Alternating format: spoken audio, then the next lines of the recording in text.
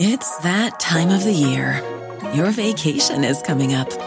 You can already hear the beach waves, feel the warm breeze, relax, and think about work. You really, really want it all to work out while you're away. Monday.com gives you and the team that peace of mind. When all work is on one platform and everyone's in sync, things just flow. Wherever you are, tap the banner to go to Monday.com.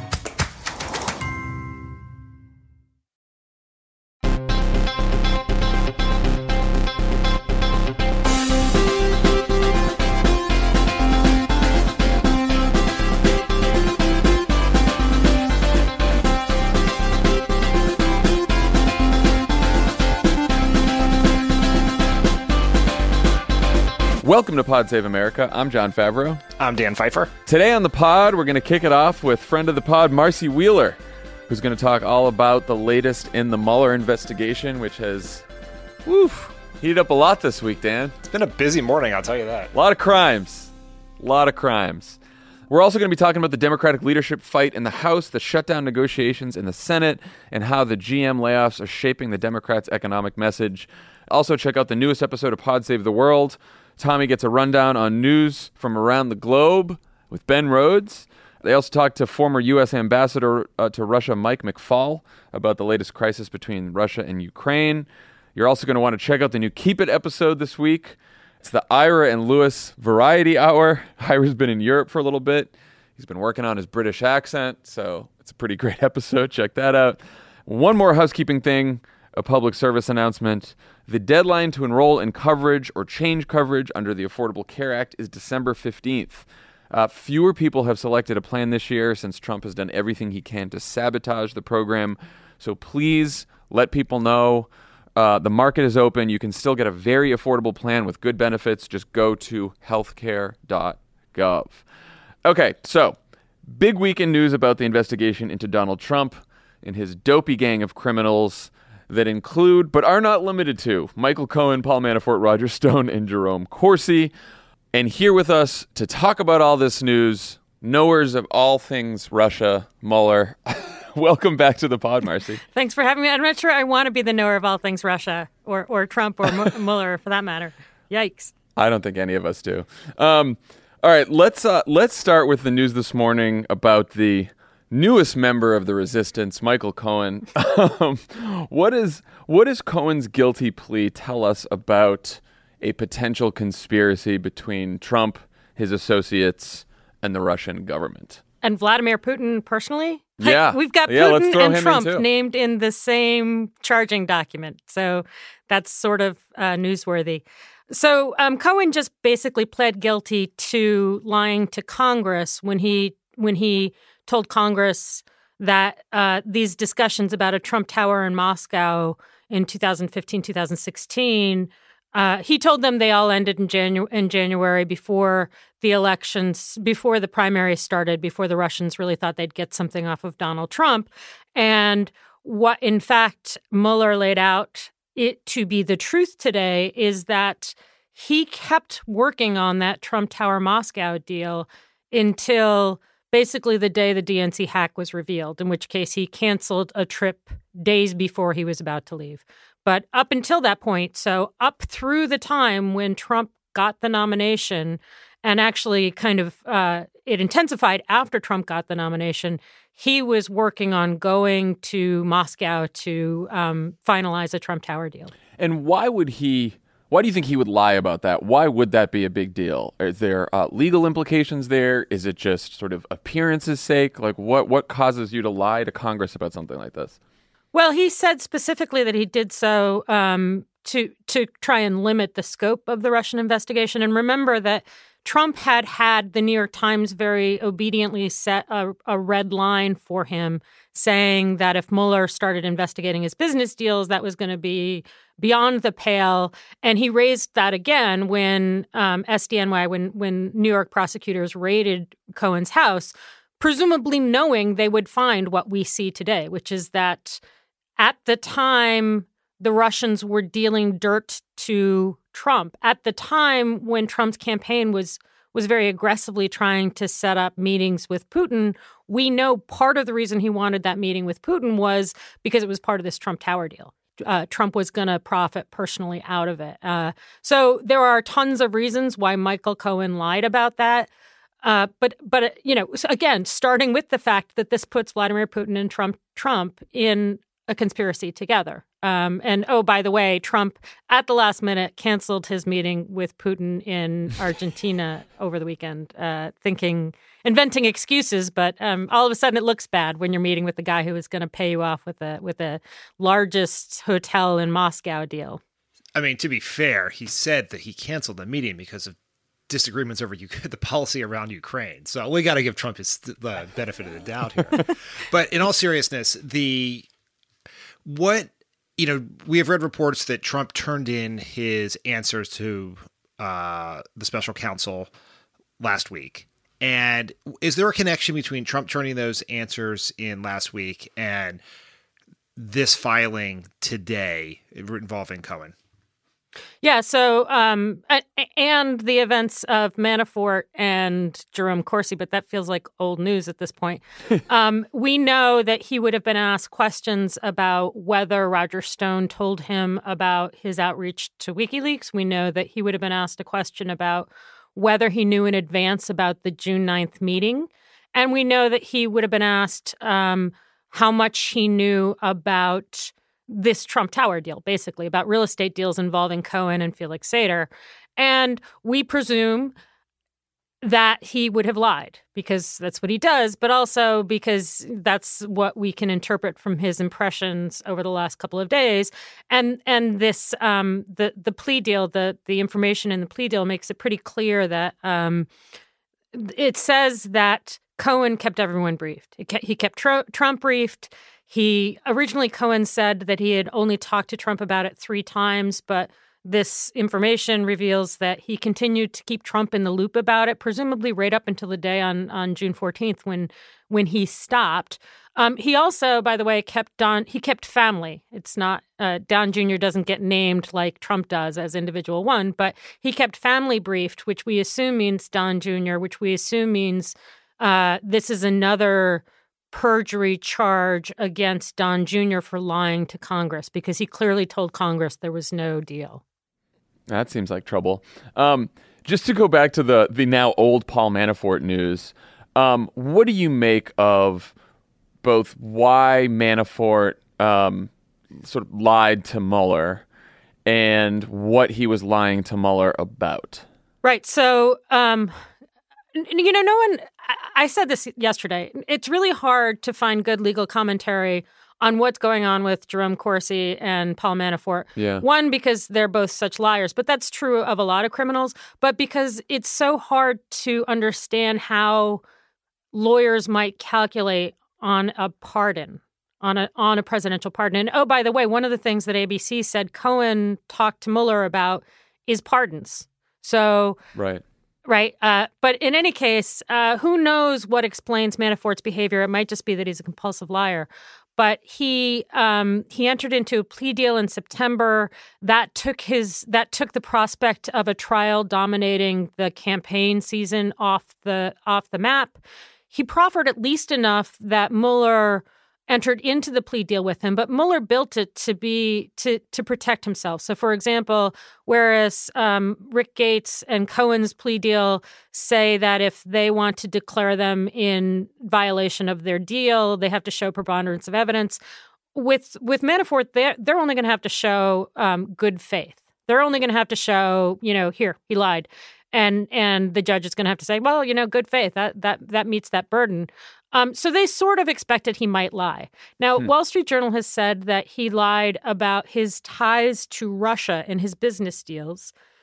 And that means 2 things right off the bat. One is, remember that as part of that plea deal, Manafort had to forfeit $46 million, which, by the way, it means Manafort by himself has paid for the entire Mueller investigation so far. Yeah. But if Manafort is continuing to hide his business deals, that means he may have money stashed away that would explain why he entered into that business deal. It's a lot easier to sign up to losing $46 million if you've got another $100 million stashed away in Ukraine or Cyprus or something like that, right?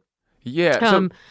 Do you but think the other key deal that he reportedly that we know he lied about is his ongoing communications with a guy named Konstantin Kilimnik, who might be called his handler. He is, even Rick Gates has said that he knew he was former Russian intelligence. The FBI says he's ongoing Russian intelligence. So Kilimnik would be the GRU handler for Trump's campaign manager at the time of the campaign, and we know that Mueller is looking into whether Manafort left from being fired from the campaign and went and took a cruise with Kilimnik and with Tom Barrack, who is a huge funder for Trump and a big player in his inauguration.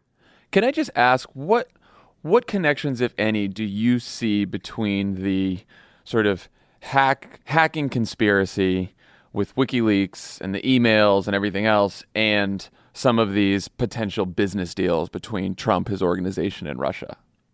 Yeah, I did a piece. I want to say it was back in May. It was forever ago, even more forever ago than the Manafort news. But I did a 6-part series on what the questions that we knew at that point that Mueller wanted to pose to Trump, what they told us about a potential conspiracy between Trump and Russia, and it all holds up. I have to say pat myself on my back, but I laid out that there was kind of this there was this laying of a relationship starting in 2013 with the Miss America pageant. There were these floated business deals. Trump had always wanted a business deal, and those business deals were renewed at a time when this conspiracy was in the works. And then there was the offer of dirt in exchange for sanctions and some other policy considerations. And we've seen evidence to support all of those since May. In this case, one of the things that's really important about what we learned in Cohen's plea deal today is that part of setting up the deal was setting up a meeting between Putin and Trump. Right. And that timeline that is laid out here utterly parallels the timeline that was laid out in the Papadopoulos plea deal about 1 million years ago, which shows that Papadopoulos came in and he said, I want to set up a meeting with Putin. And the campaign was really receptive to their purported coffee boy offering to set up a meeting with Vladimir Putin. And now we know why, because part of this Trump Tower deal was the notion that Trump and Putin were going to have a meeting.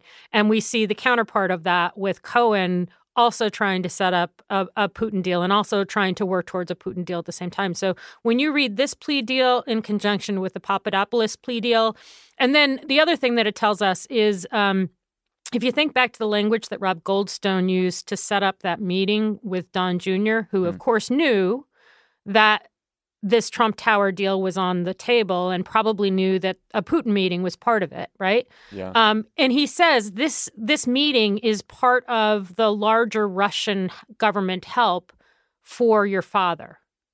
So that meeting was set up in the context of a larger conversation about Russian assistance to Trump.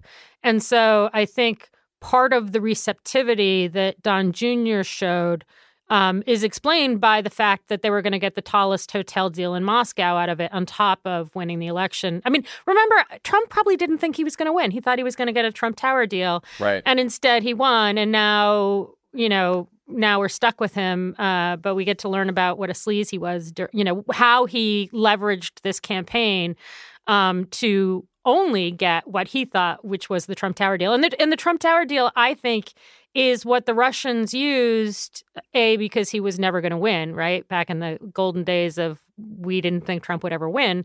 But it's what they used as his payoff one way or another to be their partner in undermining the election. So, yeah, they were going to entice him to sort of cooperate by dangling the Trump-Russia deal. And then once they found sort of willing cooperators, they said, oh, by the way, would you also like some dirt on Hillary Clinton to help win the election?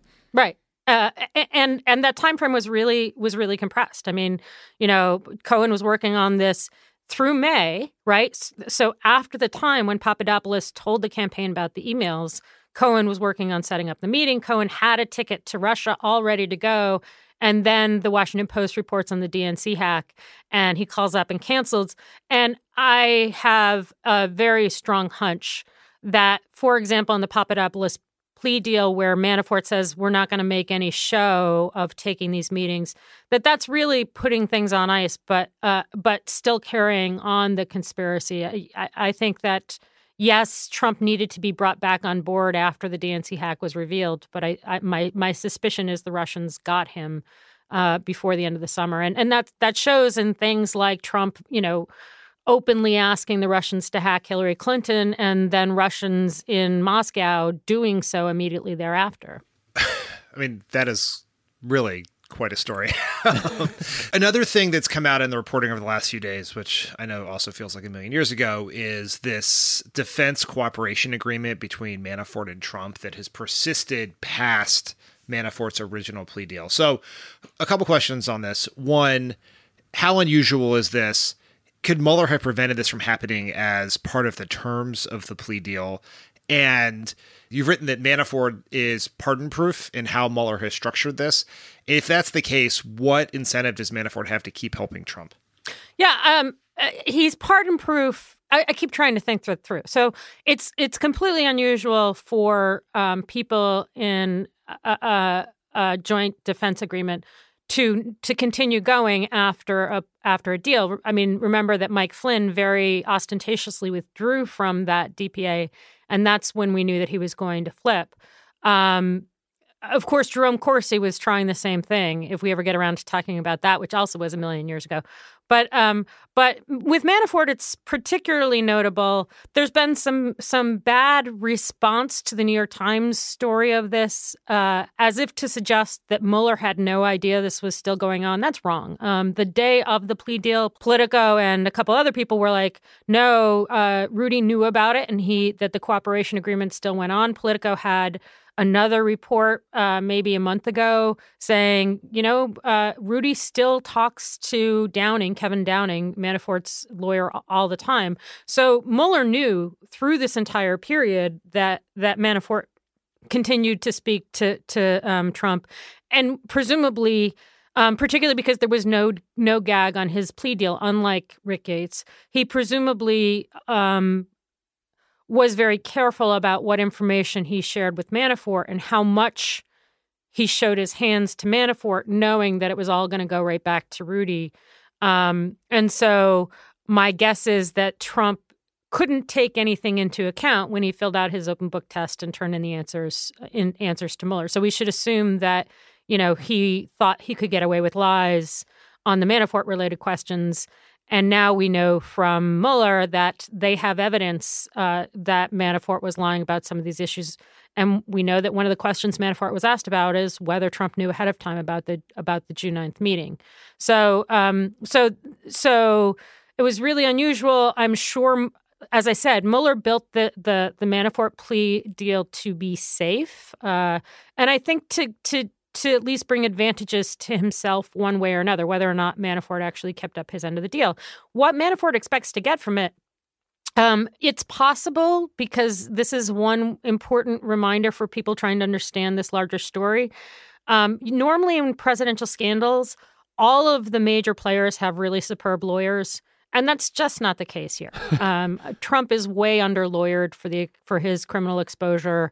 Manafort's lawyers, again, we don't know what it is to be a defense attorney, knowing that your best deal for your client is a presidential pardon. Every lawyer I've talked to says Kevin Downing will never, ever be able to make a deal with DOJ again because he's burned himself in working this Manafort plea deal the way he did. If Manafort has $100 million stashed away in Cyprus and thinks he can get away if he is pardoned, maybe that explains it.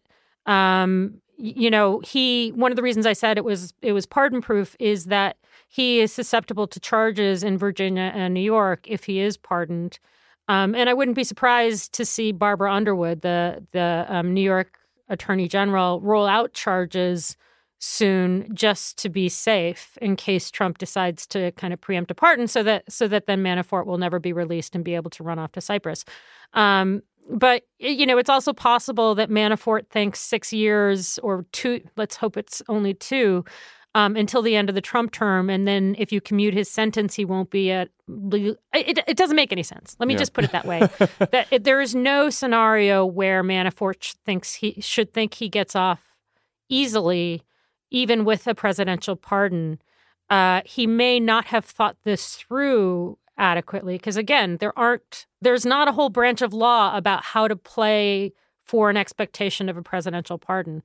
But that $46 million that I'd love to talk about, most of that is always already in process. There's only been an objection to $13 million of the $46 million that are being objected to, and of those, $10 million probably is going to lose. So $43 million are in the works to going into the U.S. Treasury to pay Bob Mueller's salary and the 17 angry Democrats that Mueller always likes to squawk about. I mean, Trump always likes to squawk about. Very tidy. So going back to the old Jerome Corsi news, what are the pieces of all the chaos around Corsi and Roger Stone that are most worth paying attention to? I saw you tweet that you were worried that perhaps Corsi may have done damage to the potential Stone indictment. Yeah, right. So the most visible signs of the Mueller prosecution period for the last most of a year, since February, have been his relentless steps towards what we assume is going to be a Roger Stone indictment for lying to Congress about his communications to WikiLeaks, possibly some role in a conspiracy with WikiLeaks or the Russians and or the larger conspiracy, possibly campaign finance violations. With Roger Stone, sky's the limit, right? But Corsi's lawyer told Corsi. Now, here's the problem is we're sifting the truth through people like Roger Stone and Jerome Corsi, who we should assume are always lying. But Corsi has held out that his lawyer told him that Mueller's lawyers told them that his was a really critical part of the prosecution. And I really want to caution people about dismissing Corsi as a whack job, which he is. But I mean, for one, he's been a tremendously successful whack job at damaging Democrats going back to John Kerry, right? Yeah. And before. But he has very successfully damaged every major Democrat along the way. One of the things we learned from his draft plea deal is that he reported back to Stone on July, I'm going to get the date wrong, July 29th maybe, saying you should really push this Hillary Clinton is sick angle because there's going to be some files coming out about that. 2 days later, by his own, or on August, so that was August 1st, August 3rd, Roger Stone's on the phone with Trump by his own claims. And August 7th, Trump actually starts that attack on Hillary by saying, she's got some screws loose in her head. So that may be possible that we're seeing how Jerome Corsi is feeding how he fed that line that got used against Hillary all through the campaign, that she was having a stroke, that she was too old, that she was feeble, that blah, blah, blah. And that may have been based on a belief about WikiLeaks that might have come out. And that didn't come out, right? So not all of the files that Corsi thought were going to come out did come out. But the other thing about it is that so they've been working towards this indictment of Stone forever. Yeah. Corsi is a key player because Stone for a long time has been saying Credico was his journalist source. We now know that it was Corsi. And my bet is that Corsi's important for two reasons. One is because Corsi helped Stone invent a cover story. Starting, according to Corsi, he testified that even in August 2016, Roger called him up and said, hey, I need a cover story for how I knew that John Podesta, his time on the barrel was going to, it'll soon be his time on the barrel. Or theirs. He pretends now it was both Podestas. And so they wrote up this quick report that distracted from an attack that I strongly believe they knew at that point in August 2016 was going to come out in October 2016, an attack on John Podesta. So they started the cover story then. Corsi wrote that up publicly in March 2017 when it became clear that Congress was going to ask Stone to testify. So that's one part of it, is that Corsi and Stone created a cover story for Stone And the government knows parts of this now, having gotten Corsi's documents. But what we don't know yet, because Corsi's not telling, is who told him. And I strongly believe that there is solid evidence that Corsi and Stone got not just news that John Podesta's emails were coming out, but the specific content of them. And I think that's what's so damning, is they knew that they were going to be able to return to this attack on Podesta. So we don't know who he got it from, but my guess is the story is pretty inflammatory, and that's why he balked at the moment he was going to tell the grand jury who told him about the Podesta emails. And he claims that he kind of had a sign from God as he was flying across the Atlantic on a honeymoon, on an wedding anniversary trip with his wife. And that's now his current explanation, but not getting confirmation from Corsi that it's that he could be put on the stand to deliver a trial about who that source is may damage the possibility of indicting Stone. It may damage the degree to which and the charges which Mueller may be able to bring against Stone. And then the other thing about it is that Corsi started doing this on the wake of the election. And remember that when Trump appointed Matt Whitaker, his kind of hatchet man, to be attorney general to shut down the Mueller investigation, he said it had to happen by end of day. And that was a period when Corsi was in active discussions with Mueller's office. And then all of a sudden, Corsi kind of flips on a dime and says, I'm not cooperating anymore. So it's likely that Whitaker's presence is one of the reasons that Corsi did refuse to cooperate after having dangled it. And then he's now, creating an excuse for Whitaker to investigate Mueller by claiming that Jeannie Rhee told him he didn't have to tell FINRA that he had accepted a plea deal for lying. So, this Cohen stuff is huge. I don't want to minimize that. The Manafort stuff, I think when his sentencing memo comes out, we're going to learn a ton more about what Mueller knows about Manafort. But I do caution people from laughing too much about Jerome Corsi, because it always bites people in the fanny when they do that, because he's tremendously skilled at what he does. And he was working with the White House when he plotted this. And, we'll see how badly he damaged the prosecution of Stone. Last question. What are you most interested in learning over the next couple of weeks? What's the biggest question you have about this investigation? I'm self-censoring here. No, I think that we're going to find some. I think I said this earlier. I think that Trump backed out of an understanding with the Russians on June 14th when it became clear that the Russians had hacked DNC. I strongly believe that later in the summer there was some re-engagement from Trump. And I very much looking forward to see what kind of evidence Mueller has of that, if in fact I'm correct, because that would mean that, that would make that statement from Trump, which, by the way, already showed up in the GRU indictment.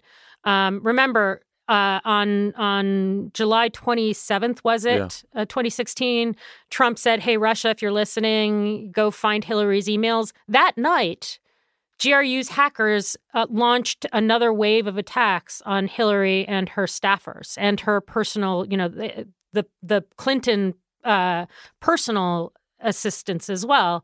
And so that comment from Trump may come off very, very differently and may expose him to far different legal repercussions if he was in an understanding with the Russians at that point that, there was this big quid pro quo and he would get a Trump Tower deal at the end. Now we know the Trump Tower deal was real. So let's see what else is real. Woof. All right. Can't wait to find out. Marcy, thank you so much for joining us. We appreciate you as always. Thanks so much. All right, Dan, that was quite an interview with Marcy Wheeler. It was so much easier than reading on the news this morning. Is there anything else, any other thoughts you have on all this Russia stuff, Mueller stuff that we haven't covered? I mean, it does seem like we're headed towards the end game here, finally. Yeah, it does. I mean, the pace of events is quickening. I think Mueller kept it quiet during the closing days of the election. something his friend Jim Comey could have thought about. But in the week since the election, things are moving very quickly. Marcy sort of explained why that was so significant. I think two takeaways from this is, one, I've made this point before, but when you read everything that's happening here, it is clear that we are dealing with criminals, but not criminal masterminds, because the amount of buffoonery from the president, his family. Oh, did I say the president? I think I meant individual one, which is how we should refer to him going forward. Individual one. Tough day for individual one. I should tell everyone also that you, when you sent the outline to me, you've changed it officially from no collusion to yo collusion. I was pretty proud of that. I liked it a lot. I thought I should bring it up on the pod because otherwise it was just for me and Michael. So, I mean, things are moving quickly. You wouldn't want to be Trump. Like, per usual, the insanity that has been Trump's Twitter account for the last few days, we now understand to be related to what has been happening, which is he's, after not tweeting about Mueller for a long time, the panic is setting in. Yeah. And it seems like, I mean, it's also crazy that he just canceled a meeting with Putin, right? Which is, obvious he would cancel a meeting with Putin after all of this news. But it also goes to show that we have a foreign policy that is now being driven by, when potential criminal charges come out against Donald Trump and his associates, which is not a great thing for the country. No. We should also note, this is important, that on the way to get on Marine One, the presidential helicopter, to fly to Air Force One, to leave on this trip where he is scheduled to meet with Putin, on the way to the helicopter, he told the press that the meeting was going to happen. Yeah. Less than an hour later, from Air Force One, he starts a Twitter thread where he explains that he is no longer meeting with Putin because of the situation involving Putin and the Ukrainian Navy.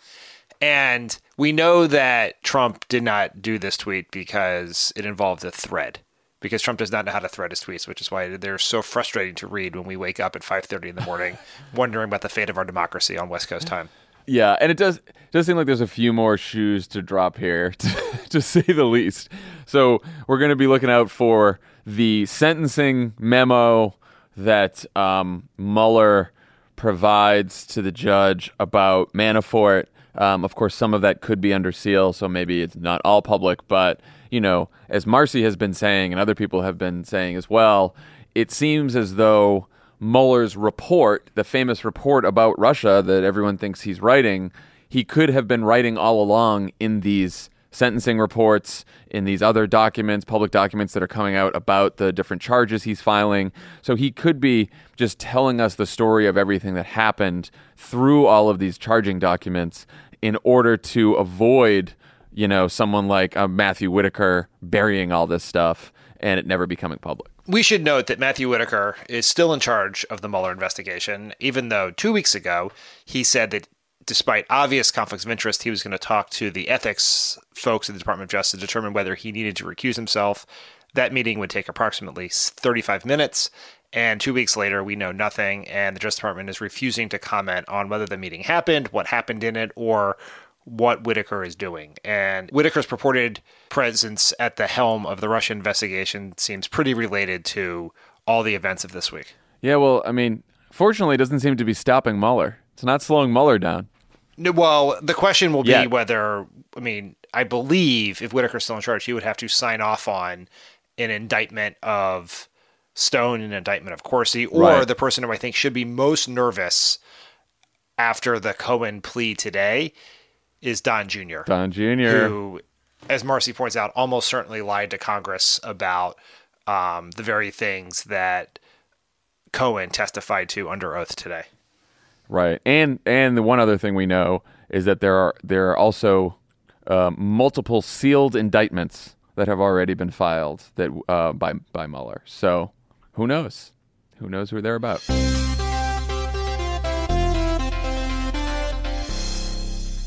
It's that time of the year. Your vacation is coming up. You can already hear the beach waves, feel the warm breeze, relax, and think about work. You really, really want it all to work out while you're away. Monday.com gives you and the team that peace of mind. When all work is on one platform and everyone's in sync, things just flow. Wherever you are, tap the banner to go to Monday.com.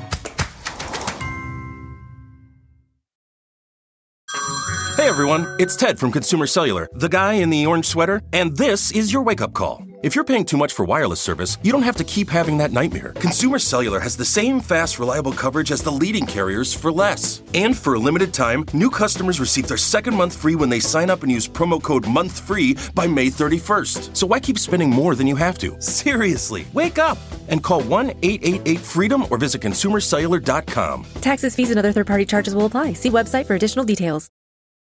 The Angie's List you know and trust is now Angie, and we're so much more than just a list. We still connect you with top local pros and show you ratings and reviews, but now we also let you compare upfront prices on hundreds of projects and book a service instantly.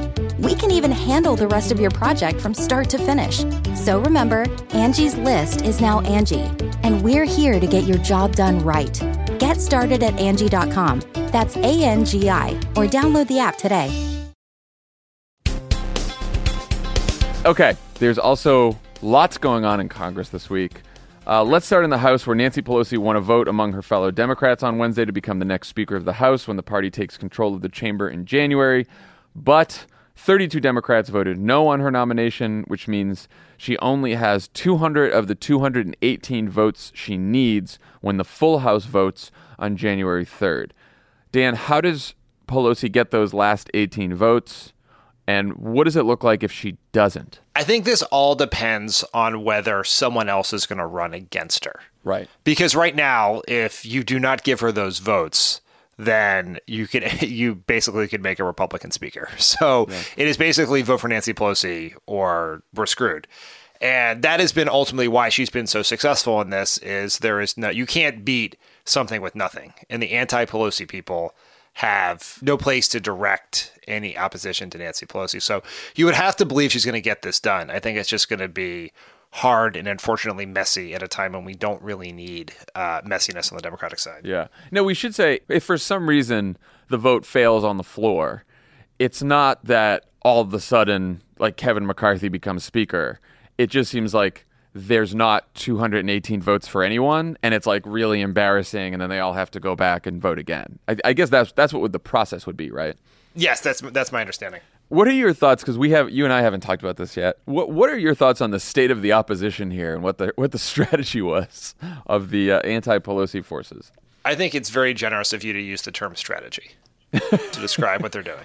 So, look, I think you and I have not talked about Nancy Pelosi at all in this. And my take on the whole thing is that I am very sympathetic to the idea that we need leadership in the Democratic Party, in the House and the Senate, the DNC, the Democratic governments, everywhere else, that highlights the diversity of the party, it highlights the next generation of the party, the generation who just won us the House.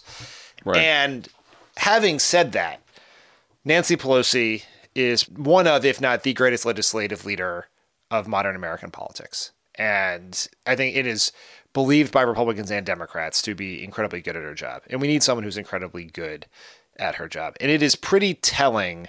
There are two elements that kind of give up the game here. One is the argument against Nancy Pelosi is that she is politically toxic. That is basically the subtext to everything. Now, that is a terrible argument to make when Democrats have just won the House with the largest popular vote margin in history. And two, if the argument is we need we need a next generation of leadership, we need to highlight the younger faces of the party, which I agree with, why is no one talking about Steny Hoyer? Yeah, right. Right? Like, the way in which this would make the most sense is for, Nancy Pelosi to be in some sort of transition period, and you elevate a younger Democrat, a fresher face, someone who is more future-oriented in the party, to the number 2 spot so that they can get the experience and the exposure they need for when they take over. And then the third thing is, there is a progressive critique of Nancy Pelosi from outside of Congress, but the opposition within Congress is coming from her right, not from her left. Right.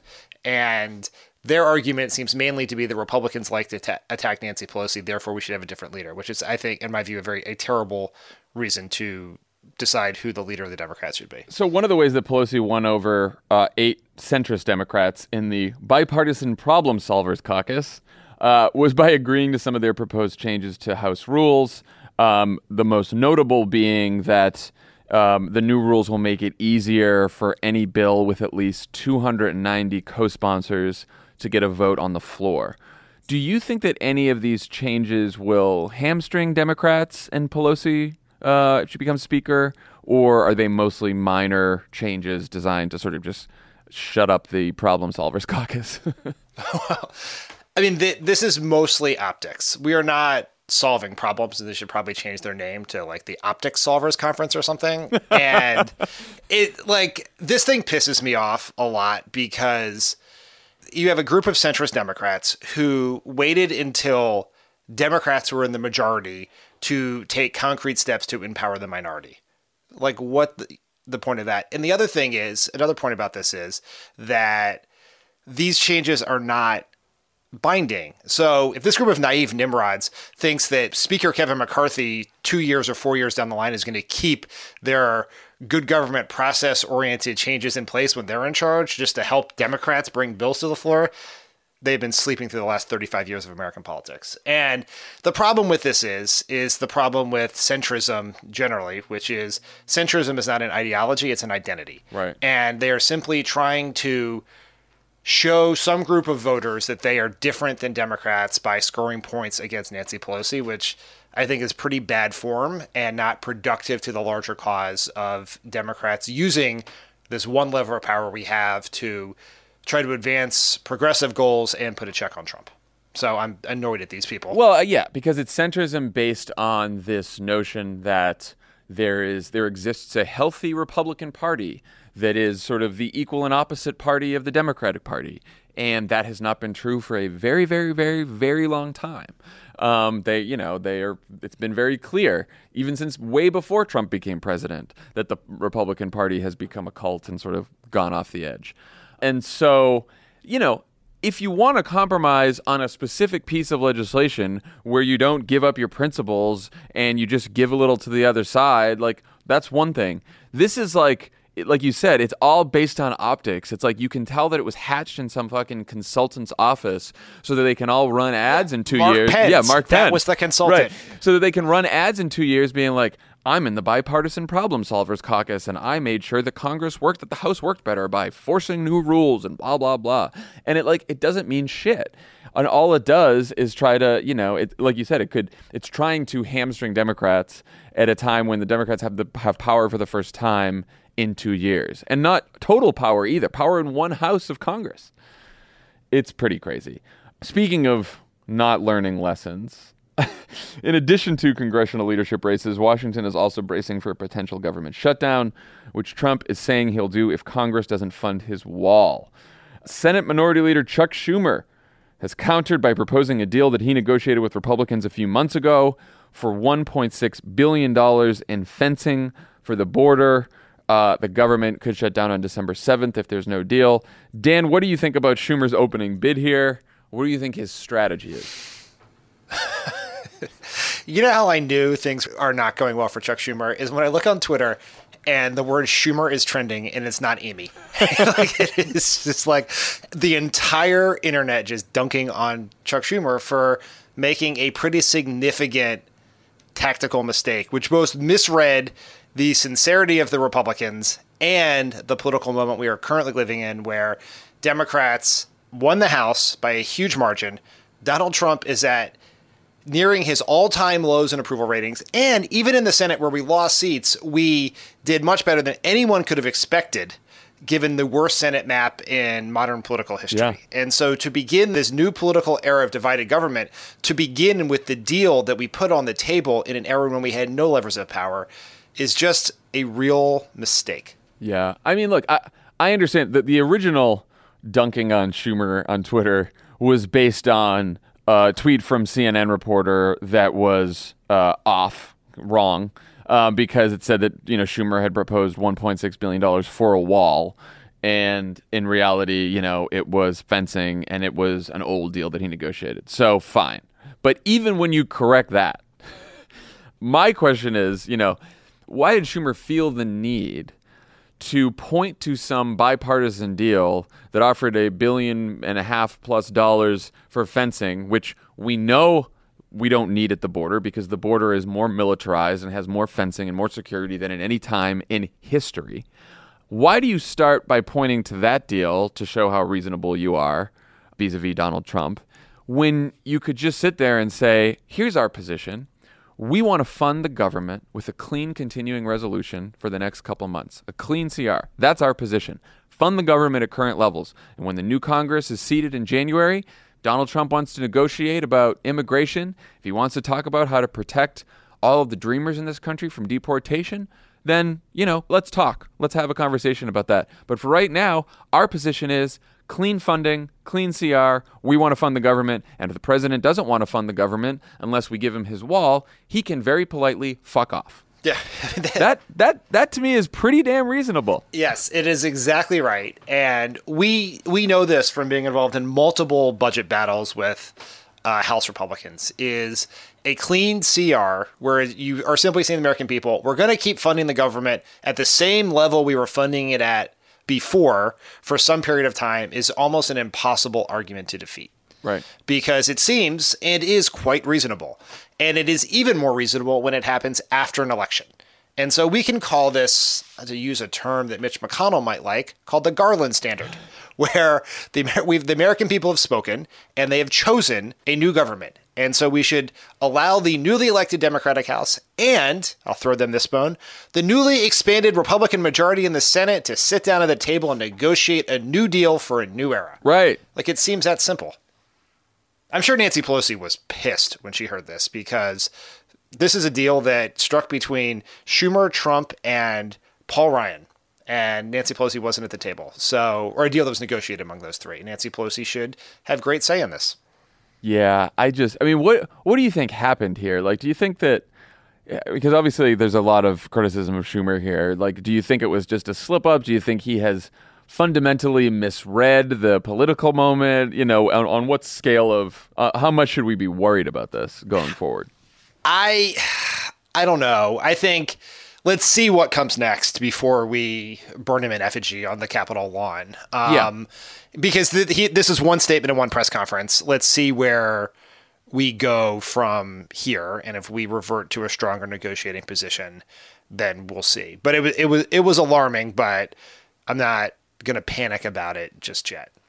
Schumer's also dealing, I know this from having worked in Senate leadership in my life. This is a particularly challenging time because he has a lot of members who are on their way out the door, who are packing up offices, saying goodbye to staff, and are going to have to cast this vote.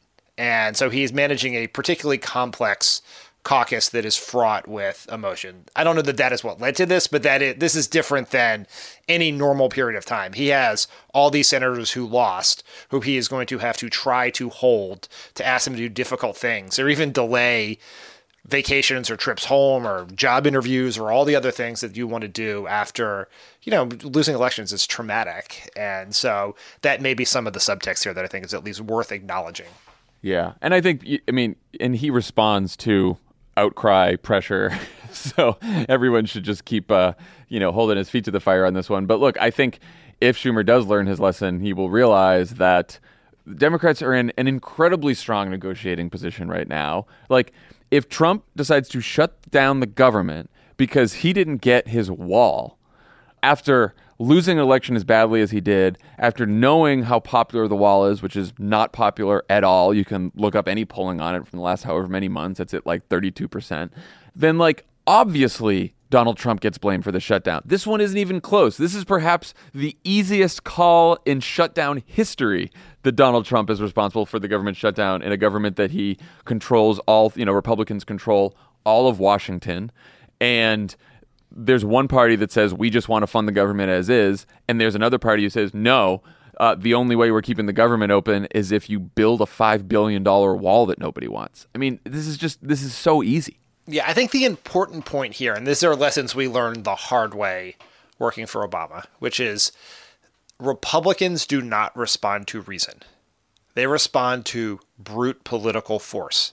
and shows of strength. Right. And so if you start out by trying to show yourself as reasonable, Republicans just take what you put on the table and move the new baseline for negotiations. The negotiation is not between 0 and $5 billion. It's now between $1.6 billion and $5 billion. Right. And so this isn't even about setting ourselves up to cast blame on someone for a shutdown. We would prefer there not to be a shutdown. It is messy. It's going to get in the way of the things we want to do. But the best way to avoid it is to be united and strong and tough and seem like you're not afraid of a shutdown at the outset. Right. You get nothing. That is the message. Yeah, let's use some Godfather, it's Don Corleone negotiating here, people.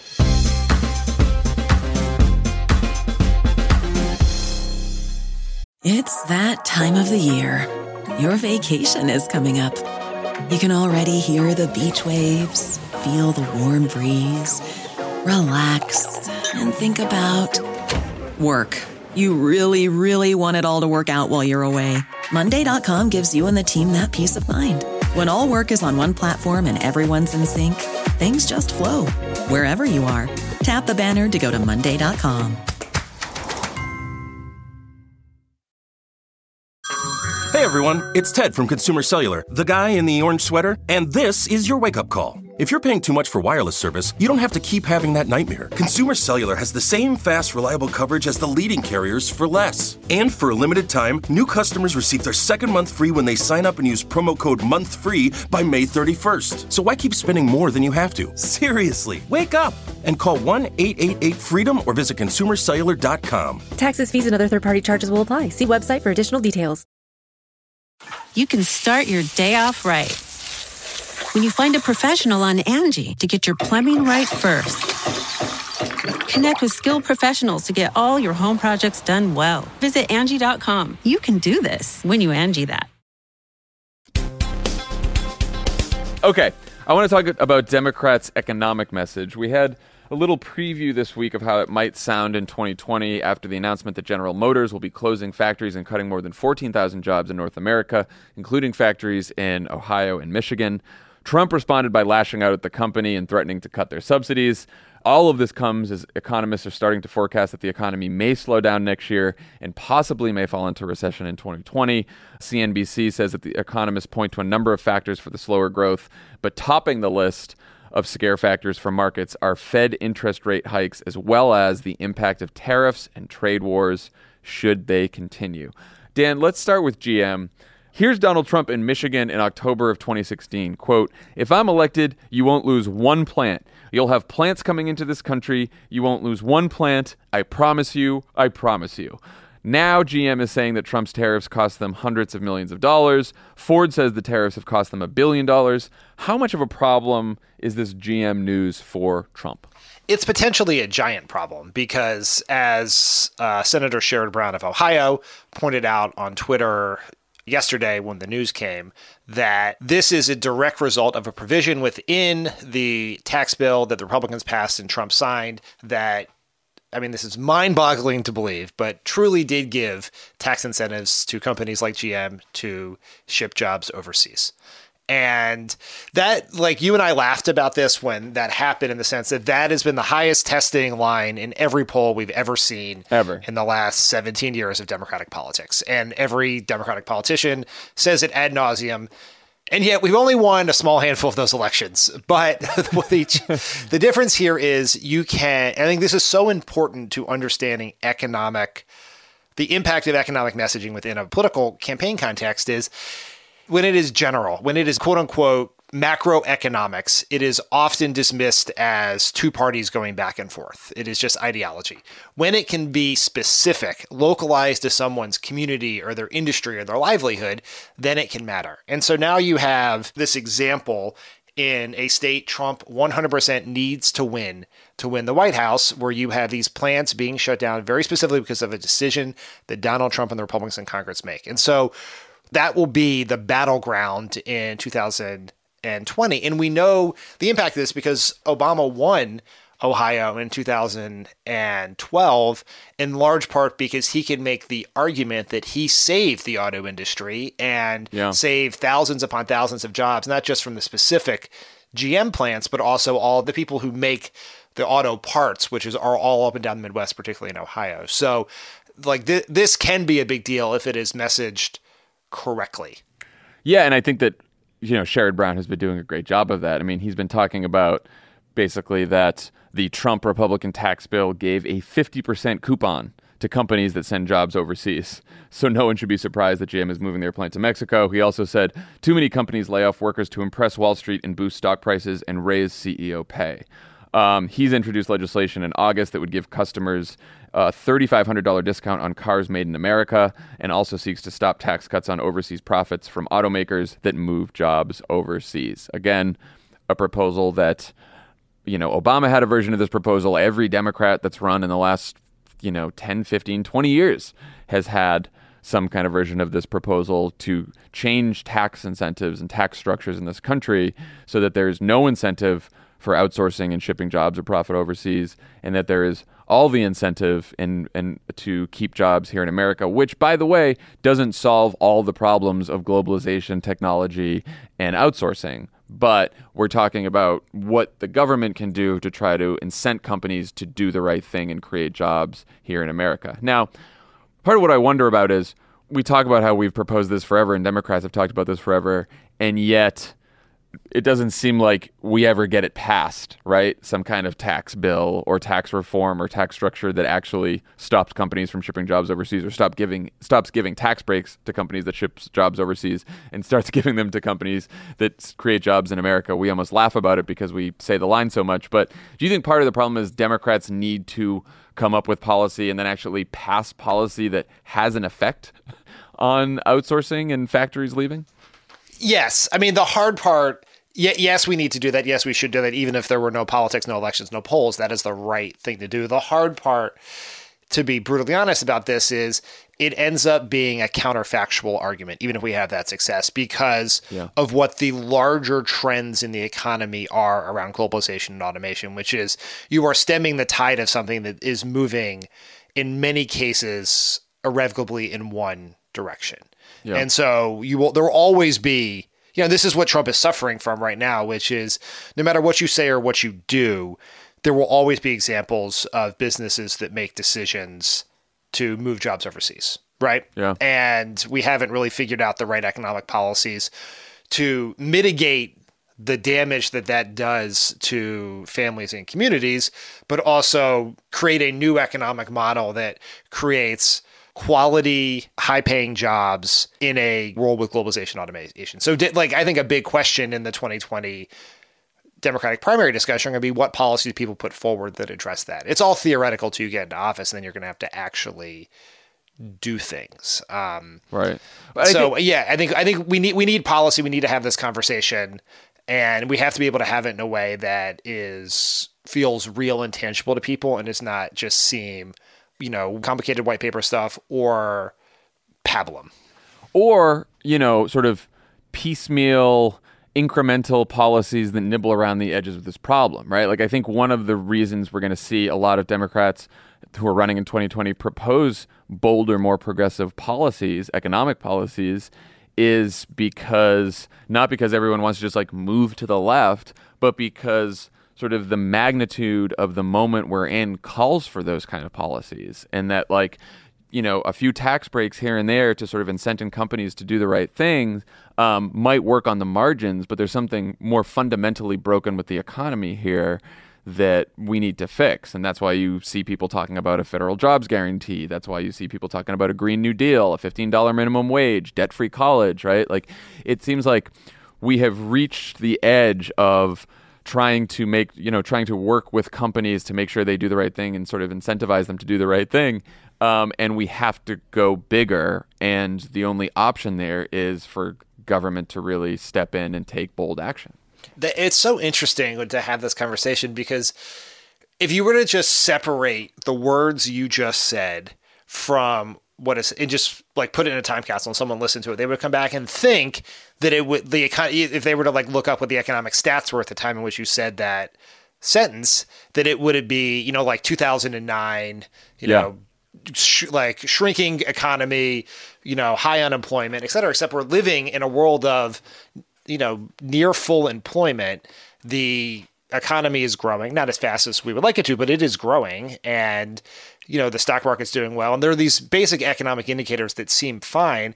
And that is actually the part that is so goddamn alarming, which is all these things that have been happening that you would hope and believe would affect wages, it affect people's quality of lives, it affect people's personal economic security, but they're not. And if you are struggling at 5% unemployment, where is the American family going to be if inevitably the economy is going to get worse than it currently is? Like, that is just the natural movement of things. And so it says a lot that what people think we need, and I agree with this, are huge, bold solutions, because just simply fixing what was broken with the economy doesn't actually fix what was broken with the economy. Well, and we saw this, and we talked about this all the time when the financial crisis hit, and, Obama would say often, like, people were struggling before the crisis, right? And that families and people in this country who were right on the edge and who were, struggling to like have a middle-class lifestyle right before the crisis hit, as soon as it hit, a lot of those people fell into poverty. Because even in an economy now with almost full unemployment, the real problem is, if you see any chart of economic growth, going up, you see wages just flatlining. And as wages have flatlined, or only wages have just grown a little bit, you see, the cost of healthcare skyrocketing, the cost of college and education skyrocketing, all kinds of gas prices everywhere. So people are having trouble keeping up, even at a almost full employment economy, because they're just not making enough money. And so that, Democrats have to address that, because the way the Republican Party has addressed that is twofold. The Paul Ryan wing of the party has said, oh, well, we'll just give more tax cuts, and the tax cuts will make everything wonderful again, which almost no one in the country believes now. It's like maybe the one thing that most people in the country are united about. And then now the Trump wing of the party, which is now most of the party, is saying, no, the way to fix the economy is to get rid of all the immigrants who are taking our jobs, and to close all the borders, and to slap tariffs on everything. And that's the way we'll get back to economic success. So that's Trump's argument. And I think in 2020, we have to take on that argument directly and say, no, that's wrong, and that hasn't led to greater economic success for more people in this country. Here's our plan. And it's big, and it's bold, and it's a lot different. I think you are 100% right that we need a plan. It needs to be a good plan. And we should debate that plan within the party, and then we should debate that plan across, in front of the country in the general election in 2020. But we have a very specific project that we need to get done, which is related, but not entirely to what you just said, which is, and Ron Brownstein, one of the smartest political analysts out there who writes for The Atlantic and CNN, he said this on Twitter the other day in response to Senator Brown's tweets about the tax bill and GM, et cetera, is that the holy grail for Democrats is to disqualify Trump with white working class voters in the Midwest, particularly, on the economy. And that is our project. That is what we have to do. That would be project A number one for my well-funded imaginary super PAC, which is we have to convince a certain number of voters in Rust Belt states that Trump is full of shit when he says he's a populist that will fight for you. Right. If you do that, the next president will be a Democrat. And it is that simple. And I actually don't think we should wait till you say 2020 because that's the election, as you don't. No, start now. But that's a project that should be started now. Yeah, this should be started now. And remember the margins by which Trump won those states. Convincing every white working class voter in the Midwest that Trump is full of shit seems very challenging. Convincing a few percent of them in those states, that seems very doable with some brains, a little bit of money, and plenty of ammunition from Trump's corporatist policies. Look, and I can imagine people's eyes are rolling, hearing, oh, we must focus on the white working class. No, it's not that. It is, we realize that like 90% of these voters aren't going to be convinced, or 80%, whatever it may be. But we have already seen between 2016 and 2018 that there were people who voted for Trump, who supported Trump, who switched over and started voting for Democrats. And a lot of the reason they did is because they realized that Trump's promises were full of shit. And I talked to these people in Michigan for the wilderness. Like, they exist. They're out there. They have fallen out of love with Donald Trump. They don't think he kept his promises, and they are willing to give Democrats another look. It is real. And when elections are this close and they're on the margin, then it really makes a difference. And more importantly, I don't think that proposing big, bold economic policies that might help some of these voters is in conflict with, proposing big, bold economic policies that will help the people who vote for Democrats. It'll help working class Latinos and working class African Americans and young people who are struggling with college debt, right? Like, there is one message, one economic message, and one set of economic policies that can appeal to a broad range of voters in this country. And that seems to be the best path back towards power for Democrats. Yes. It is only cynical political reporters who think that the term working class refers to white men in Ohio. Right. The working class in America is diverse, and that is who our agenda should speak to. I am specifically speaking about a project to take votes away from Trump and give them to Democrats. And that specifically means dealing with the set of voters who are soft on Trump, are frustrated by the economy, and or voted for Barack Obama in 2012. And that is your universe of people that you have to communicate with relentlessly over the next 2 years. And it's about folding Wisconsin, Michigan, and Pennsylvania back into the Democratic column in 2020, which, if we do, it makes it almost impossible for Trump to win the election. All right. Well, we covered a lot today. We started talking about crimes. We got into GM and the economy. We got a little Pelosi and Schumer in there. It was a journey. Really, the thing that tied it all together was Individual One. Individual One. It's a tough day for Individual One. All right, everyone. Have a good weekend, and we'll talk to you next week. Bye, everyone.